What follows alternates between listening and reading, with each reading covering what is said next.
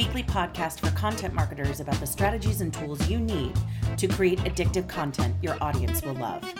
I'm your host, Liz Murphy, Impact's Director of Web and Interactive Content. Happy Wednesday, everybody, and congratulations. We've made it yet again to the midweek milestone of Hump Day. And also again this week, I find myself feeling rather cheery. Now, we're going to have to leave aside the fact that it's mid-October and it's still 80 degrees outside, which, to be honest, makes me feel personally attacked because why else would this horror show of a weather forecast be thrust upon me day after day after day? But again, leaving that aside, it's been hectic, but an immensely satisfying 7 days since I last dropped into your podcast feeds. First and foremost, you may have noticed that the intro this week was somewhat different. I am no longer a content strategist for Impact. I am now the Director of Web and Interactive Content for Impact, which is very exciting. But the most rewarding thing I would say that's happened in the past week is seeing folks from our team really step up to the plate in terms of delivering exceptional, absurdly helpful content as we continue to stand up our own pillar strategy for Impact.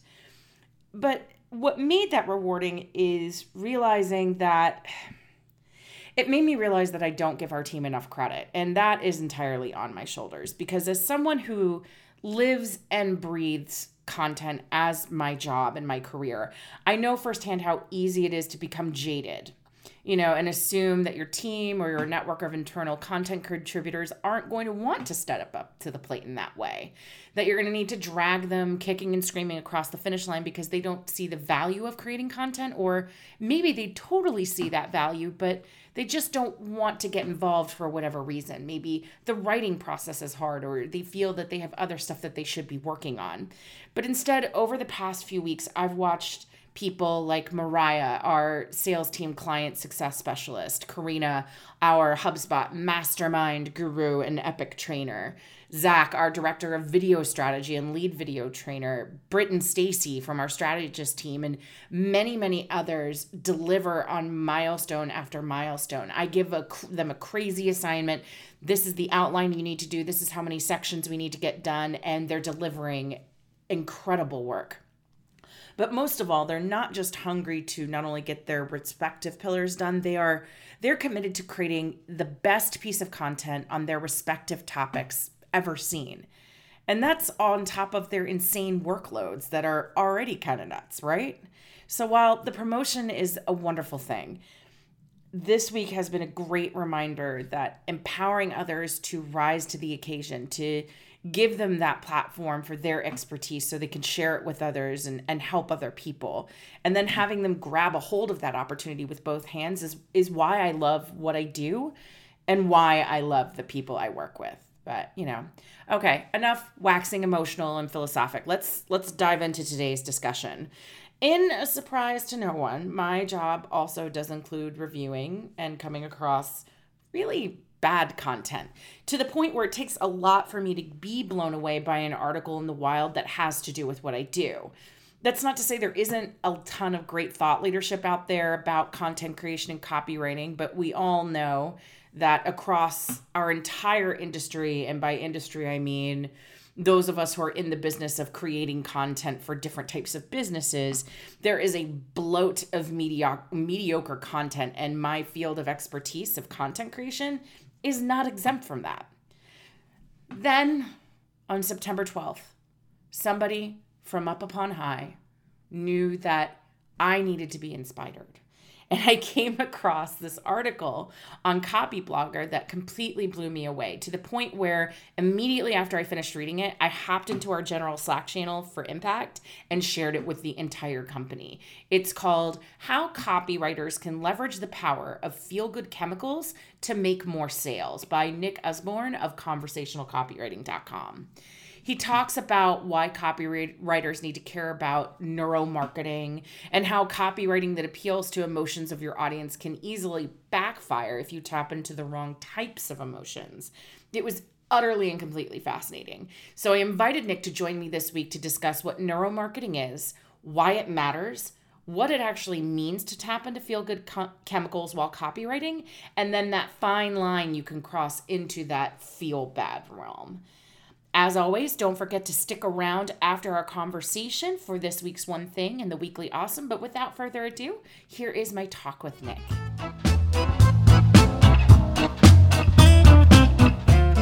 Well, today I am happy to welcome Nick Usborne, a copywriter and trainer for more than 35 years, the author of NetWords, and the founder of Conversational Copywriting. Thank you so much for joining me today. Well, thank you for inviting me. I'm looking forward to this. I have to say, one of my favorite facts that you told me before we got started today is that you said you wrote your first website in 1995. Yeah. What was the website? It was actually for we could go right down the rabbit hole on this one. It was actually for a nonprofit farm where I had endangered breeds of farm animals, and it was open to the public, and part of my promotional effort at the time was to create a website so everyone could see the farm animals on the farm. So 1995 was, it was fairly early on in the game. I remember at the time whether we were trying to decide whether to code the site for this kind of new upstart browser called Netscape that just appeared. Oh gosh, Netscape Navigator back in the day. Yeah. So that is way back. But I didn't get, when I started working full time for writing for the web and copywriting online, it wasn't until 1997. So still early on, but yeah. What were you doing before that? I've been a copywriter since it's been my only proper grown-up job my entire life. So I've been doing this. Next year is my 40th anniversary, I think, as a copywriter. So. That is exciting. Well, what do you love about what you do? I don't know. I just, when I first got that job, which I kind of fell into by accident, it was the first time I ever found something that people paid me for that I felt I was good at and that I enjoyed. And I really loved it. Like from the first day somebody asked me, I signed up at I was hired at an ad agency as like a trainee, and they said, write an ad. So I wrote the ad and they said, this is great, do another one. And I was like, whoa, because I loved doing it, and they loved the work, and they paid me a proper salary, which is the first time in my life for that. That's always very exciting when you hit that like big adult moment. I'm getting a salary and a business card. And I was being paid to do something that was fun. Because my jobs before that were like casual jobs, labor, stuff like that, where, for sure you got paid because your work was hard work and it was a pain. But this was like, it came easy to me. It was fun. And they paid me. So what's not to love about that? So I just stuck with that now for 40 years. So what's interesting, however, is I would imagine that given the breadth of your experience over time, you've seen what I would call the art of copywriting really shift and evolve in terms of what people deem effective versus ineffective. There's two kind of different streams there. One is there are aspects of copywriting that are exactly the same today as they were when I was writing print ads back in 1979. There's some fundamentals in terms of the art and craft of persuasion. Like if I say, and it sounds silly, it sounds ridiculous, but it's just not to me. You were. If I'm selling you something and I say, oh, by the way, the price goes up on Friday night, and then I send you a reminder on Friday, you're far more likely to buy because there's urgency there. The opportunity will disappear. Or if I'm selling an event and I say, oh, there's only 10 seats left, you'd better sign up now, you're more likely to buy. Scarcity. If I say something's new, you're more likely to buy. Like we're hardwired to watch out for stuff that's new. For new shiny objects. Yeah, anything. Well, we see that in online content creation and social media, that what's new gets all the attention. Not that it's better, it just happens to be new. So there are all kinds of fundamentals to persuasion that have remained the same. But in terms of offline going to online copywriting, there have been some huge changes, I think, because the fundamental of offline is that it's one-way media. It's a print ad, or it's a TV ad, or a radio commercial, and you're basically broadcasting a sales message at an audience. And that audience can't reply. You can't reply to a TV ad through your TV or to a radio commercial. With print, maybe you can write a letter to the editor, but that's about it. So these were one-way broadcast media, and that impacted the way we wrote copy, because you're writing at an audience. It's a one-way deal. Online, the web is not a one-way medium. It's a two-way, multi-way medium. So if I, as a company, send a message to you, you can send one right back to me. In fact, online, more content is created by individuals each day than it is by media companies or businesses, because we're all madly doing stuff on Facebook and Instagram. And so it's a multi-way medium. So now, instead of broadcasting a sales message at an audience, which people really don't much like, they start installing ad blockers and screening your emails and stuff if you're too shouty and pushy. So online, I think you're far better off, instead of that broadcasting at approach, of taking an engaging with approach. And that's a mindset thing, but it's also a writing thing. The way I write to you, I should write to you in a more open, engaging, inclusive way than I did when I was writing a direct mail piece back in 1983. I'm rambling a bit, but. No, not at all, because I think it actually leads kind of nicely into what we were talking about, or what you and I were going to be talking about today, which is actually a natural extension of last week's episode I did with Stephanie Stevens, who's our director of audience engagement and community. And we were talking about conversational email copywriting and how we're seeing a similar shift in the approach in email, where you used to see a lot of talking at people newsletters, and now instead creating newsletters and email interchanges from brands that are more conversational, from an individual, as opposed to this kind of omniscient brand voice that doesn't really have a name behind it. Right. But you wrote this article, I think it was back in September, for Copyblogger, and I'll link this in the show notes, and it's called How Copywriters Can Leverage the Power of Feel-Good Chemicals to Make More Sales.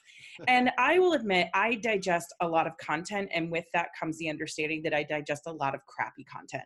So it's rare that I really read something that excites me. And I have to just tell you, I read this article and immediately just went, wow. And opened up Slack, went to the general channel that goes out to the entire company and said, everybody needs to read this. And I got like 3 thumbs up, but I was trying to be the champion of the cause. And it opens with something where you started talking about, like, what is it that we're really seeking as individuals to brands, like what we tend to naturally like versus what we tend to naturally dislike. Right. And it starts with, sometimes we feel in 2 minds about things. For example, imagine you're out for dinner, fabulous meal, wonderful company. And then your waiter comes by with a dessert tray. Oh my, those desserts look amazing. And at this point, many of us find ourselves in 2 minds. One part of our mind urgently, desperately wants to grab a slice of that triple chocolate mousse cake. You wrote this with me in mind as an aside. I feel seen and understood.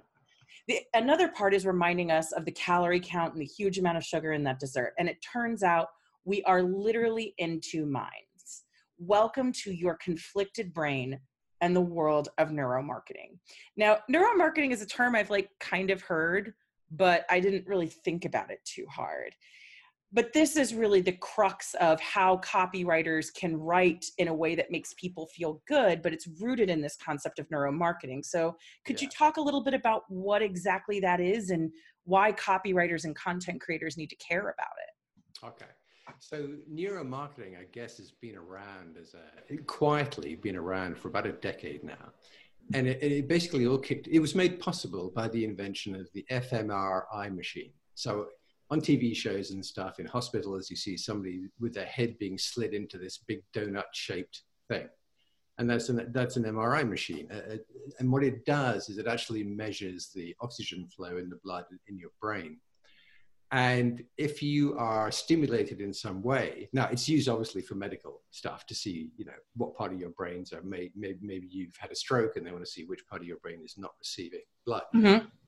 But the scientists have been fascinated to discover that actually they can track how we respond and in which parts of our brain we respond to all kinds of other stimuli. So if I'm lying down in that machine and you show me a picture of something scary, like a snake or a tiger, you'll actually see on the screen the blood rushing to my amygdala, and my amygdala lights up on the screen. So the amygdala is part of the reptilian brain. It's like just up at the top of the brain stem there. It's the part of the brain that kept us alive 20,000 years ago. It's instinctual. It doesn't think. It acts by instinct. And when we see something scary, like a picture of a tiger, our amygdala lights up. And basically it's saying, hey, either hide or run or maybe fight, but you got to do something or you're going to die. So neuromarketing came along when a marketer for the first time thought, well, hang on, what if I want to see how the brain behaves in response to certain types of message, sales pitches. Mm-hmm. So if I actually, if I'm in the machine and you play to me a super aggressive sales pitch from a used car salesman, my amygdala will light up in the same way. I actually have this very primitive fight or flight response to an aggressive sales message. It is by the reptilian brain as a threat.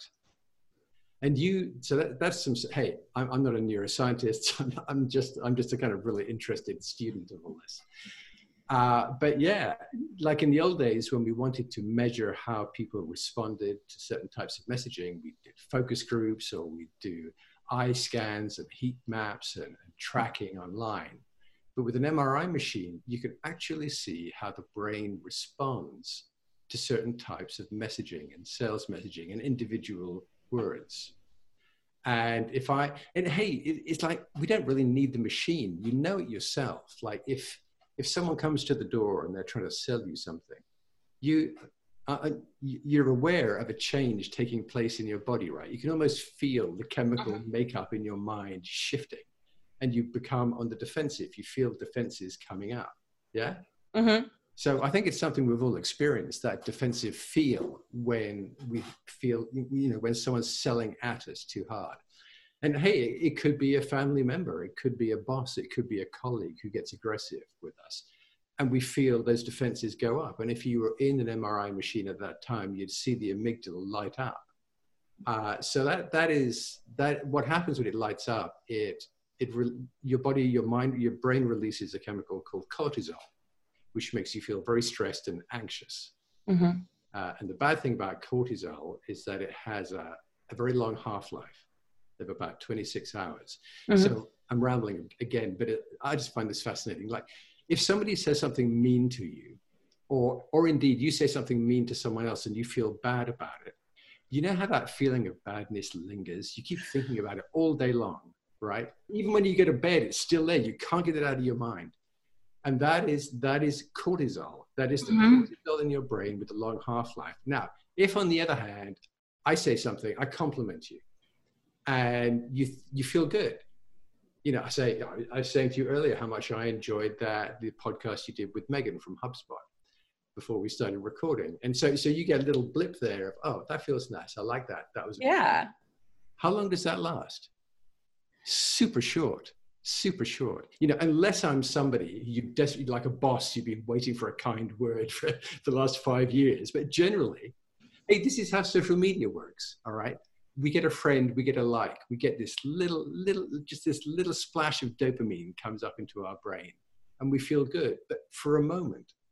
So when we're trying to sell stuff, we have to be super careful, because when we make a reader feel good, if I write copy that is inclusive and complimentary and engaging with you, you might get that little splash of dopamine, but you won't feel good for long. If, on the other hand, I overextend myself in terms of aggressive sales messaging and I push you too hard and a little drop of cortisol jumps into your mind, that your sense of trying to defend yourself against me will endure for actually at least 26 hours. So the chemistry of what happens in our brains in response to life around us, I find fascinating. But to me, as a copywriter, what's super fascinating is how the brain actually, this neuroscience of how the brain responds to messaging, whether that be web content, whether it be social media, whether it be a sales message. So here would be my question to you then is, this conversational copywriting movement, for lack of a better term, it's been around for some time, but I'm really starting to see it pick up steam. And we talked a lot about how at a very high level, we as copywriters and content creators and marketers have the ability to essentially pull levers within the brain that either release feel good chemicals, which is a positive, or feel bad chemicals, which are negative. But where does the art of conversational copywriting come into it? What is the relationship between adopting a more conversational tone and the types of chemicals that you release within the brains of the people that you're trying to reach? Because this is what I find absolutely fascinating. So when I'm writing copy, I'm not thinking sort of, cortisol, dopamine, oxytocin. I'm not thinking about, I don't obsess over this. But I'm very, well, let me go back to the always an overused dating analogy. Mm-hmm. Which I wouldn't at my advanced age, but if I went to a bar and I wanted a one night stand, then I would use certain language. In fact, probably my clothes, my posture, my body language, the language I use, the subjects I bring up, everything I do is going to be focused on the one night stand. All right. Mm-hmm. I'm really selling. I'm really pitching myself. I'm selling, and with a one night stand in mind. That is my purpose. If, on the other hand, I go to a bar or wherever, then yeah, I want to meet someone, but I'm actually looking for a long-term relationship. I want to meet someone that I can. Now my language changes, my body language changes, my pace, the pace of how I speak, everything changes because my goal is utterly different. And I think it's the same with sales. I think we're all exposed to an awful lot of one-night stand copywriting. And what I really dislike is when I'm dropped into some automated funnel and I get these relentless promotions in my email inbox and pop-ups and everywhere else. And this is very fast-paced, very hard selling at me.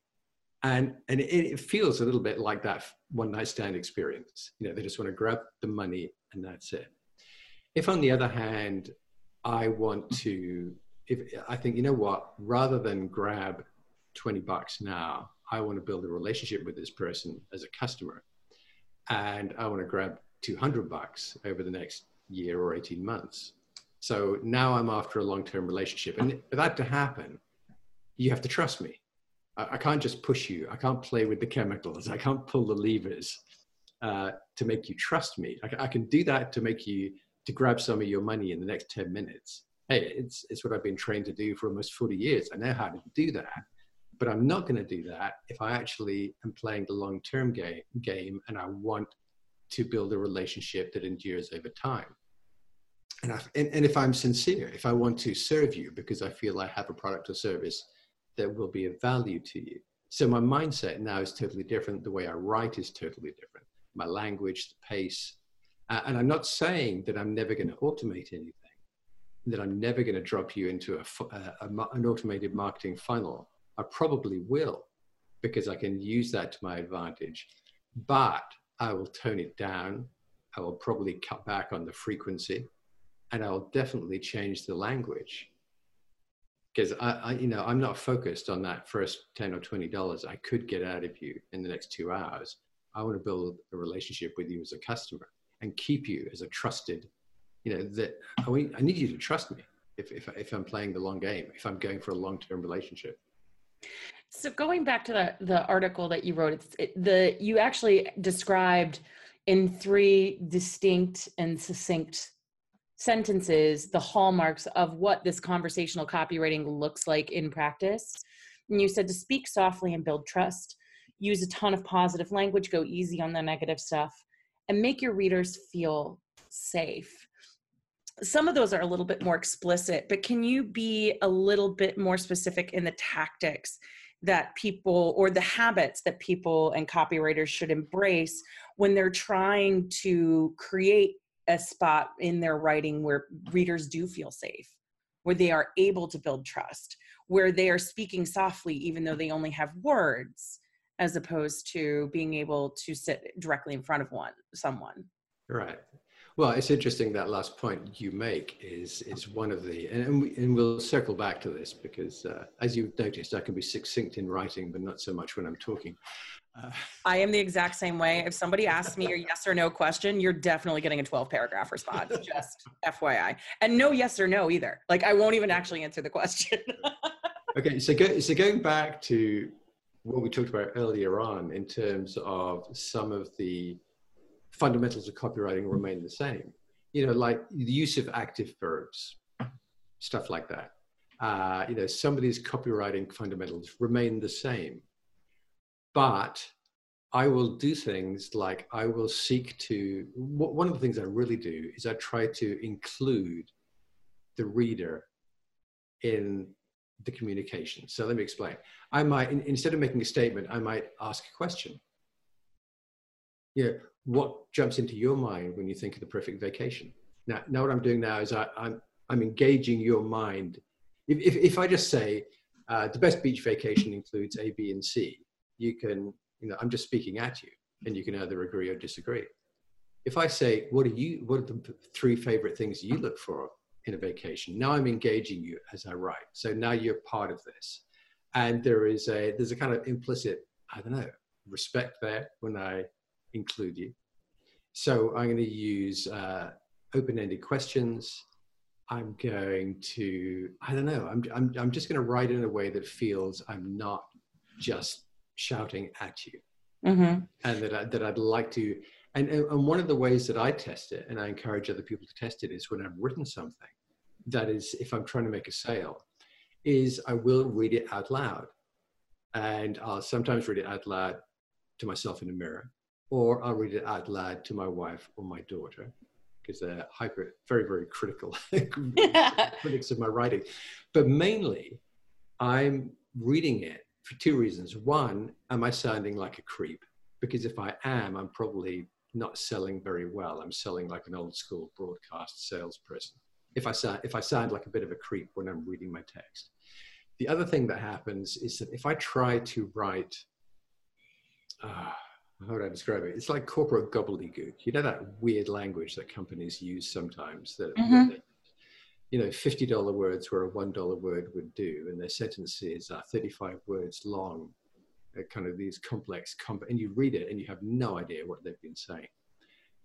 Anything like that, when you read it out loud, you just sound like an idiot. So like, you know, if I read that out loud to a family member or a friend or something, they'll just look at me like, what? I saw your lips moving, but I didn't get any meaning from that at all. Those are very nice words, but what the hell are you saying? That's right. So the other thing about conversational copywriting is that when we are in conversation, as you and I are right now, all kinds of things happen. We tend to talk with shorter words. You and I, we haven't used any long words, I don't think. We tend to talk in shorter sentences. We're probably a little more repetitive than we are when we edit a lot in our writing. You know, when we speak, we kind of probably, like you and I, we both have problems with being succinct when we're talking. So conversational copywriting can be a little longer sometimes, not always. But my test is, if you read this out loud, would it feel natural? Mm-hmm. And then people say, oh yeah, Nick, but you've got to make the sale. And I say, you've never been in conversation with a teenage daughter who wants to stay out till 1 o'clock at night because it's some party, because a conversation can be incredibly persuasive. If if you're talking to a family member, if you're talking to a colleague, a friend, whatever, hey, you get with a friend, let's go out for supper. Yeah, which restaurant? You can be very persuasive and say, no, that place was horrible. Remember last time? So conversation language can be extremely persuasive language, but it feels safer, like the persuasive conversation you'd have with family or friends. And it doesn't have that kind of adversarial feeling that comes from a company broadcasting a sales message in your face. And that is that, and again, it's that adversarial, I think, is that old school broadcast copywriting approach. I'm going to win. I'm going to make you buy. There's an adversarial sense there. In conversational copywriting, which really basically translates as the kind of copywriting that works online within a multi-way medium, a two-way medium. There's less of that adversarial. Certainly when I write, I want my reader to feel that I'm on their side, that I'm speaking to them honestly, with transparency, respectfully. But I can still be super persuasive. One of the things that you said, though, that jumped out at me was that, but what a lot of copywriters and digital marketers don't understand is that there's a huge downside to pushing those emotional buttons too hard and too often. Can you tell me a little bit about that? That is where we get into there's a lot of, there's probably 1 million ebooks on how to become a brilliant copywriter this weekend. And a lot of them include all the tried and tested tips and tricks and techniques and secrets of copywriting. And some of those are quite pushy and quite loud.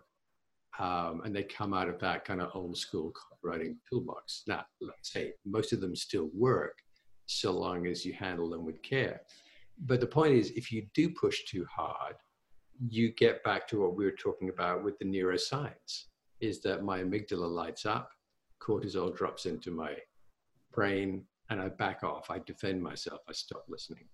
So let me give you an example. I was critiquing a copywriter's work. She sent me in a sample where she was writing an email for, basically it was a local lawn care company. And at the end of the season, about this time of year, they send out an email offering their clients a let's put your garden to bed service, like prepare for winter, mulch the lawns, whatever. Here are 5 things we'll do for you. And they're inviting people to then ring up and say, yes, let's make an appointment so we can come out. What they actually really want is they want to come out to your home so they can get you to sign up again for next year. But the kind of teaser is we're going to put your garden to bed. And it's great. So it's a nice high value offer. What she did in her email is she said at the end, it's like she was she wrote it quite rightly as if it were from a local company, a local business. A lawn care company is a local business by default. Hey, maybe their kids go to the same schools as yours do. And she wrote in that tone, which was totally appropriate. But then in the last paragraph, there was this, and I've forgotten the exact words, but it was a classic, but don't wait too late, don't wait too long. Our appointments will run out soon. Please call me before Friday, lunchtime this Friday. And it was this classic rush, direct response pushing thing.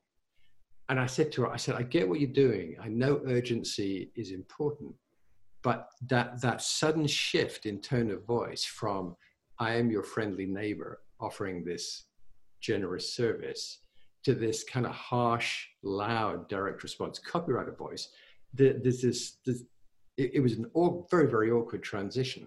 And that is precisely the point at which people can back off, whoa, hang on, I thought you were the nice guy. What's with the shouting? What's with the pushing? And I said to her, it's so easy to do that a different way. Instead of coming up with a marketer created deadline of Friday, why don't you say something like, oh, hey, we can't do this once the first hard frost hits, or when we have our first really heavy seasonal rainfall. It'll be too late for us to get out into your garden, your yard at that point. So please call now, because who knows when that first rainfall, that first frost will hit. So now I'm still using urgency. I'm saying, hey, you should call now. But instead of that kind of made up marketer push, I'm using something that's totally relevant to the garden, totally real. It's the seasons. And I'm achieving it in a way where I don't have to make that awkward transition from being the nice guy to being the pushy guy. Because I see that you must notice it, I don't know, with friends or with colleagues. When you feel a shift in language, you feel distrust. There's something a little off happening here. Mm-hmm. I feel the same, where I might get and this is what I call kind of a false conversational, is I will get an email. I sign up for lots of emails because I just want to read the emails. So I'll sign up for an email, and so I'm a complete stranger, and I'm a stranger, they're a stranger. I've just signed up. Then the next morning, because I've been to a page on their website, I think, oh, that's mildly interesting, I'll sign up. And I download an ebook, which I never read, but it's somewhere on my hard drive. And then the next day I get this email saying, "Hey, Nick, I was thinking about you this morning. I noticed you went to such and such page, but you haven't signed up for our super duper service." And I stop and I think, no, that's BS. You're lying to me. You didn't think about me this morning. This is an automated email that's been sitting in the system for months. You didn't think about me. It's just the system has seen I went to that page and is kicking me off this email the next morning. And don't say, "Hey, Nick, we're strangers." So that I would call, like, that's to me is like the kind of false, you're my buddy conversational approach. So again, if I'm writing a first email to someone, it's first contact. Yeah, I'll try to present myself as being accessible and friendly and conversational, but I won't pretend a level of relationship that doesn't exist or doesn't exist yet. Now, if there is a sequence, like I say, I'm not averse to automation. If there's a sequence of 5 emails over a period, or if I'm writing something to that person when they become a customer, now my tone will shift a little bit. Because, hey, now, there's more trust there, there's a longer relationship there. And of course, I might then come across that person in a Facebook group or elsewhere. So it's to me, it's all a matter of using a tone that is appropriate to the moment. We're going back to the bar. Is this a pickup line, or do I really want to get to know you? Yeah, because that's what it reminds me of too. When you were describing that, I'm like, I think sometimes when marketers and salespeople walk through the door of their office, they forget that they're human beings, or like something happens to our brains where all of a sudden we start ignoring all of the instincts and gut reactions we have to things as human beings, because we suddenly put on these marketing and sales hats and say, well, the data shows us this, and we're trying to create this experience for the person and blah, blah, blah. Because what you're describing to me is basically the equivalent of, have you ever had those situations where you'll meet somebody and they seem really nice, but they try to be your best friend immediately? Like somehow you've skipped 18,000 steps, and within the first conversation, they're like, oh, we're going to be best friends. Oh my God, we're going to do this. Oh my God, we're going to do this. And it's like, whoa. Yeah. I need you to calm down. We are nowhere near there yet. And it actually makes you feel uncomfortable. So I really like that notion of when we're sitting down to determine, for using conversational copywriting in email is that perfect example, because it reminds me of, marketers love to kind of ruin everything. We find a tactic that somebody says works and we suddenly apply it blanketly to everything. Right. But really the first step you need to do is when you sit down to either write a piece of content or an email that's going in a workflow, you first have to stop and say, who is this person? How well do I know them at this point? And is this level of relationship building at the appropriate level? Like, am I being appropriate in terms of my tone for the moment and the context of the situation? Instead of, what are the tactics we're supposed to be using right now? Is conversational in? Is it not? Well, that's right. So going back to the point you made about we go into the office and we forget we're human. And we do. We pick up a toolbox, and then we open up the toolbox, and inside are all these marketing copywriting tools. And we start deploying them, which again is all part of the kind of, there's so much aggressive language in marketing.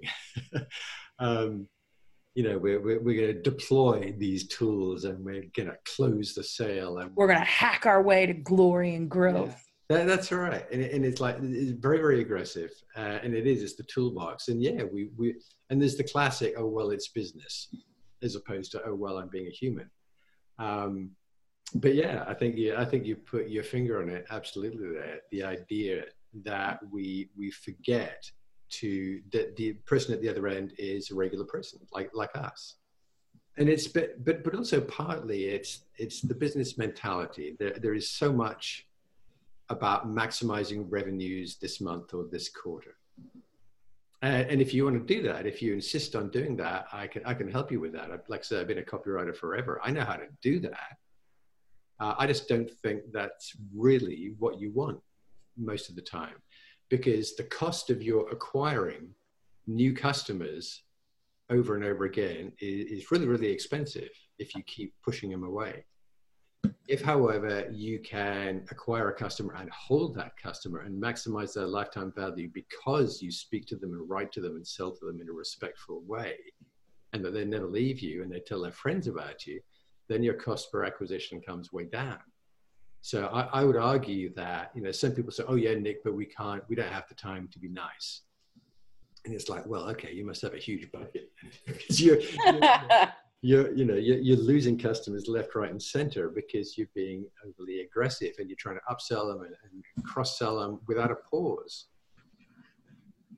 Well, what's interesting about that too is it sounds like also, we don't have time to be nice. What you're saying is you don't have time to act like a human being, which, considering the level of authenticity that is being demanded by your audience, I mean, my counter to that is you really can't afford not to be anymore. But I want to play devil's advocate about something for a moment. There's a book called The Challenger Sale by Matthew Dixon. And it basically, at a very high level, it talks about this new approach to selling, where instead of being the relationship builder as a salesperson, your goal is to teach, tailor, and take control of the sales conversation. And what I found fascinating about this is that the challenger is where the relationship builder type of salesperson is more concerned with the customer convenience and being accepted by the customer. The challenger is actually focused on pushing the customer out of their comfort zone. In fact, it's encouraged at very specific points during the sales process under this challenger sale model to make them squirm a little. By painting a picture of their current situation using data to kind of corner them a little bit and really get very detailed about, this is the problem you're having, this is the problem that everybody's having, and it needs to be different, and you need to move in a different direction. And I've noticed that this challenger sale approach is kind of coming out of the sales process somewhat, and I'm seeing it in website copy as well, where you begin with the problem and literal agitation of the person you're trying to reach. Right. So my question is there ever a good reason to tap into those feel bad chemicals in order to turn around and make someone feel good? Because at the end of that, you present the solution, the new way going forward. And I'd just be really curious to get your thoughts on that. You can do that. You can do that.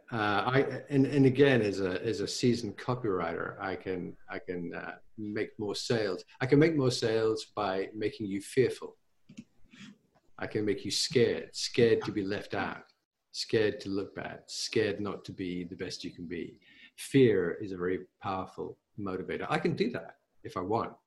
And again, I know which levers to pull. I don't think it's a particularly effective long-term strategy to try to build a relationship based on fear. I just don't think you can endure that way. The challenger thing, it kind of makes me smile because as a marketer, I think, hey, what a wonderful system, what a wonderful process to create and build a book and a business around, because it just gives the reader, the participant, the sense they're in control. If I agitate, if I challenge, I'm in control. I can drive the sale. It makes you feel like you're the boss of something, right? Mm-hmm. So I would say to everyone who reads that book, I have another book for them to read. It's called Never Split the Difference: Negotiating as If Your Life Depended on It by Chris Voss. Have you heard of that book? I have. I haven't read it, but I have heard of it. So Chris Voss was the chief hostage negotiator for the FBI.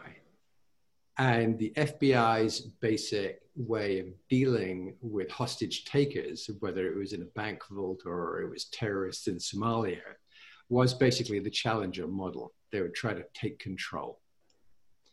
And Chris Voss realized actually it wasn't working terribly well. So he tried a whole bunch of different things. And his approach is much more, let me empathize with he said, I don't agree with the hostage taker, but let me empathize with the hostage taker. Let me open a conversation, a dialogue. Let me listen to the hostage taker, empathize with their position, reflect back, mirror back to them their concerns.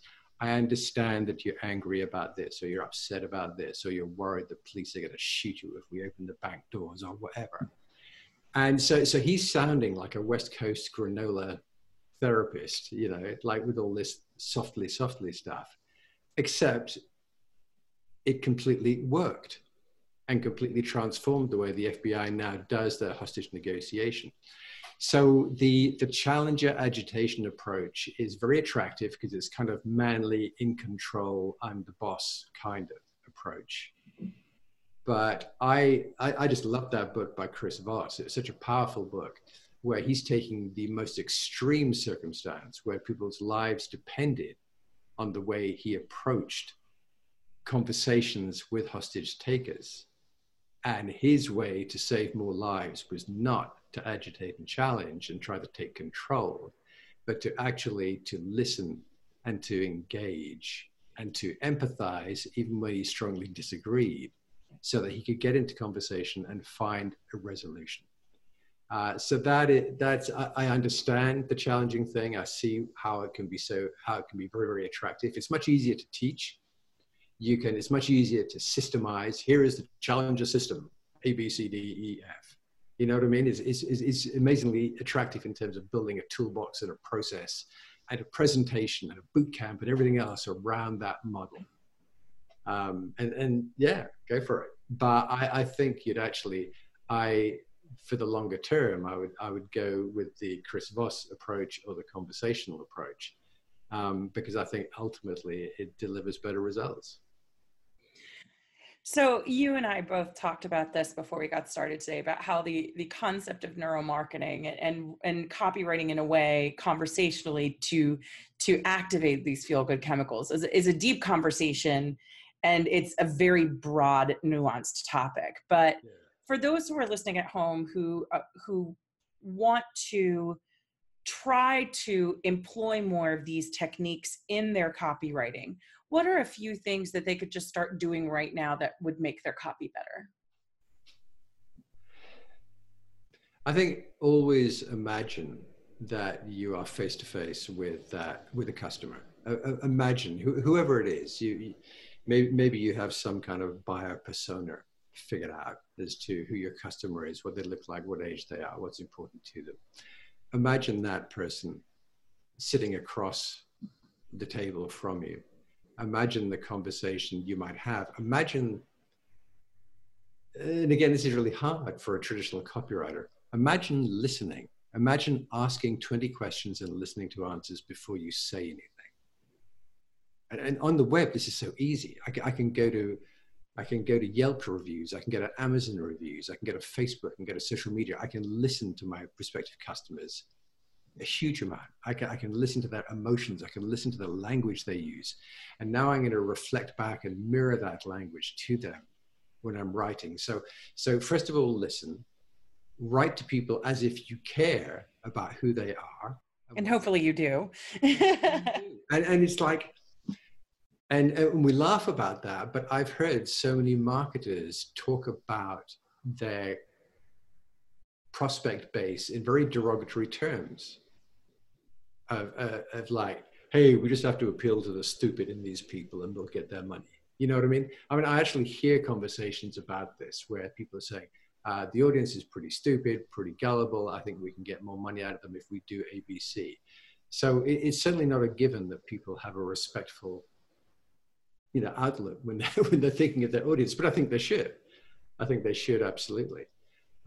So yeah, imagine that when you're writing your copy, look at it and say, if this were part of a conversation where I'd actually been listening before I wrote this, would this be a good half? If this were my half of a conversation, would this fit? Does this sound like it's my half of a conversation where I've listened, where I'm respectful, where I give a damn? Now, like I say, this doesn't mean to say that you're not going to use active verbs. You're not going to use short sentences. You're not going to you're not going to use urgency, or you're going to use all the same things work, but in a respectful way, as if I were talking to a neighbor, as if I was selling to my grandma. I can still be persuasive. I can still be enthusiastic. I just don't have to be a creep about it. I love that, by the way. I almost want to put that on a Post-it note, so that'll be my takeaway. If I sound like a creep, fix it. Yeah. Yeah, I actually have it. I think I put it on Instagram or something. It just says, copywriters like us don't sound like creeps. I love that. And speaking of Instagram, in case people want to get back in touch with you and want to talk to you more about this and ask you questions, how can people find you? Okay, so they can, anyone can email me anytime at nick@conversationalcopywriting.com. So feel free to reach out and talk to me.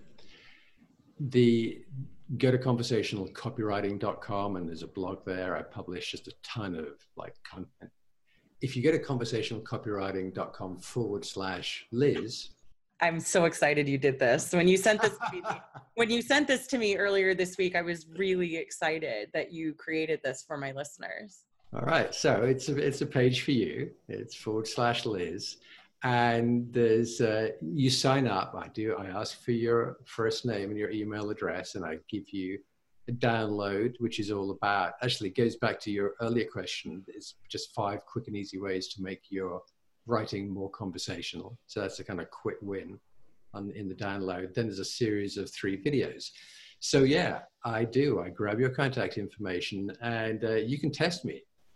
Sign up and see whether I write to you in a way that is respectful and conversational. But yeah, for sure, because I have a course on this, right? I want to sell you the course. I'm not going to bully you. I'm not going to shout at you. But for sure, I'll give you a few reasons why I think it might be helpful to you. So yes, I use the same marketing, secrets that other people use. I just try to use them in a more respectful way. So yeah, Nick at conversationalcopywriting.com, and the website, and /Liz for your little package of goodies. Well, Nick, thank you so much for joining me today. It was so great to finally meet the author of such a great piece that I found very influential, and hopefully we'll have a chance to cross paths again soon.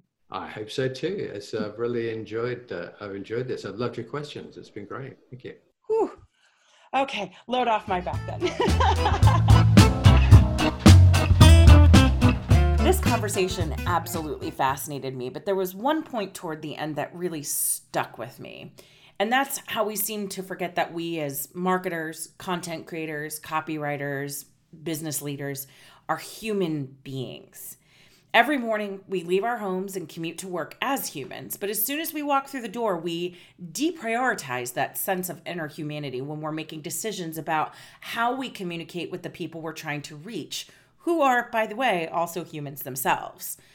When asking if we should do or not do something in an email or an article or a piece of content, we have this tendency to cling to our data or our strategies or our structure first, the status quo, all of those architecture pieces that go around the system of our content creation. And it's not that data or strategies are bad, quite the opposite. I believe very, very strongly in the power of data-backed strategies, and that you cannot be an effective content creator without using data to inform the content that you're creating. That said, we never really stop and ask ourselves, hey, how would I feel if I got this email in this moment? Is this something I would do in person or naturally in a conversation? If I were on the receiving end of this, how would I feel? So this week's one thing for you, the one thing you can do differently right now to make your content instantly better, is to put your human hat back on while you're at work. As conversational copywriting continues to become more of the norm, challenge yourself as a human first about the context of what you're working on and how you would feel when you are the one on the receiving end of your emails and your content. Are there steps that feel right in a strategy, but then once you actually put them into practice would feel completely inappropriate or too forward? It seems like an obvious thing again, but as Nick and I discussed, sometimes we can get so wrapped up in our priorities as marketers and what we believe we should be talking about or saying that we forget to stop and reflect on what we're doing when we're creating these connections and moments with our audience as people. All right, this week's Weekly Awesome Super simple. I don't have something new or mind-blowing. Instead, your weekly awesome homework is to go to the show notes for this episode, which you can find on impactbnd.com, and read Nick's article from Copy Blogger that started this whole conversation. It is life-changing. If you're a more of the lazy person, don't want to try to navigate a website, all you have to do is bring up the great Google machine and type in how copywriters can leverage the power of feel-good chemicals to make more sales.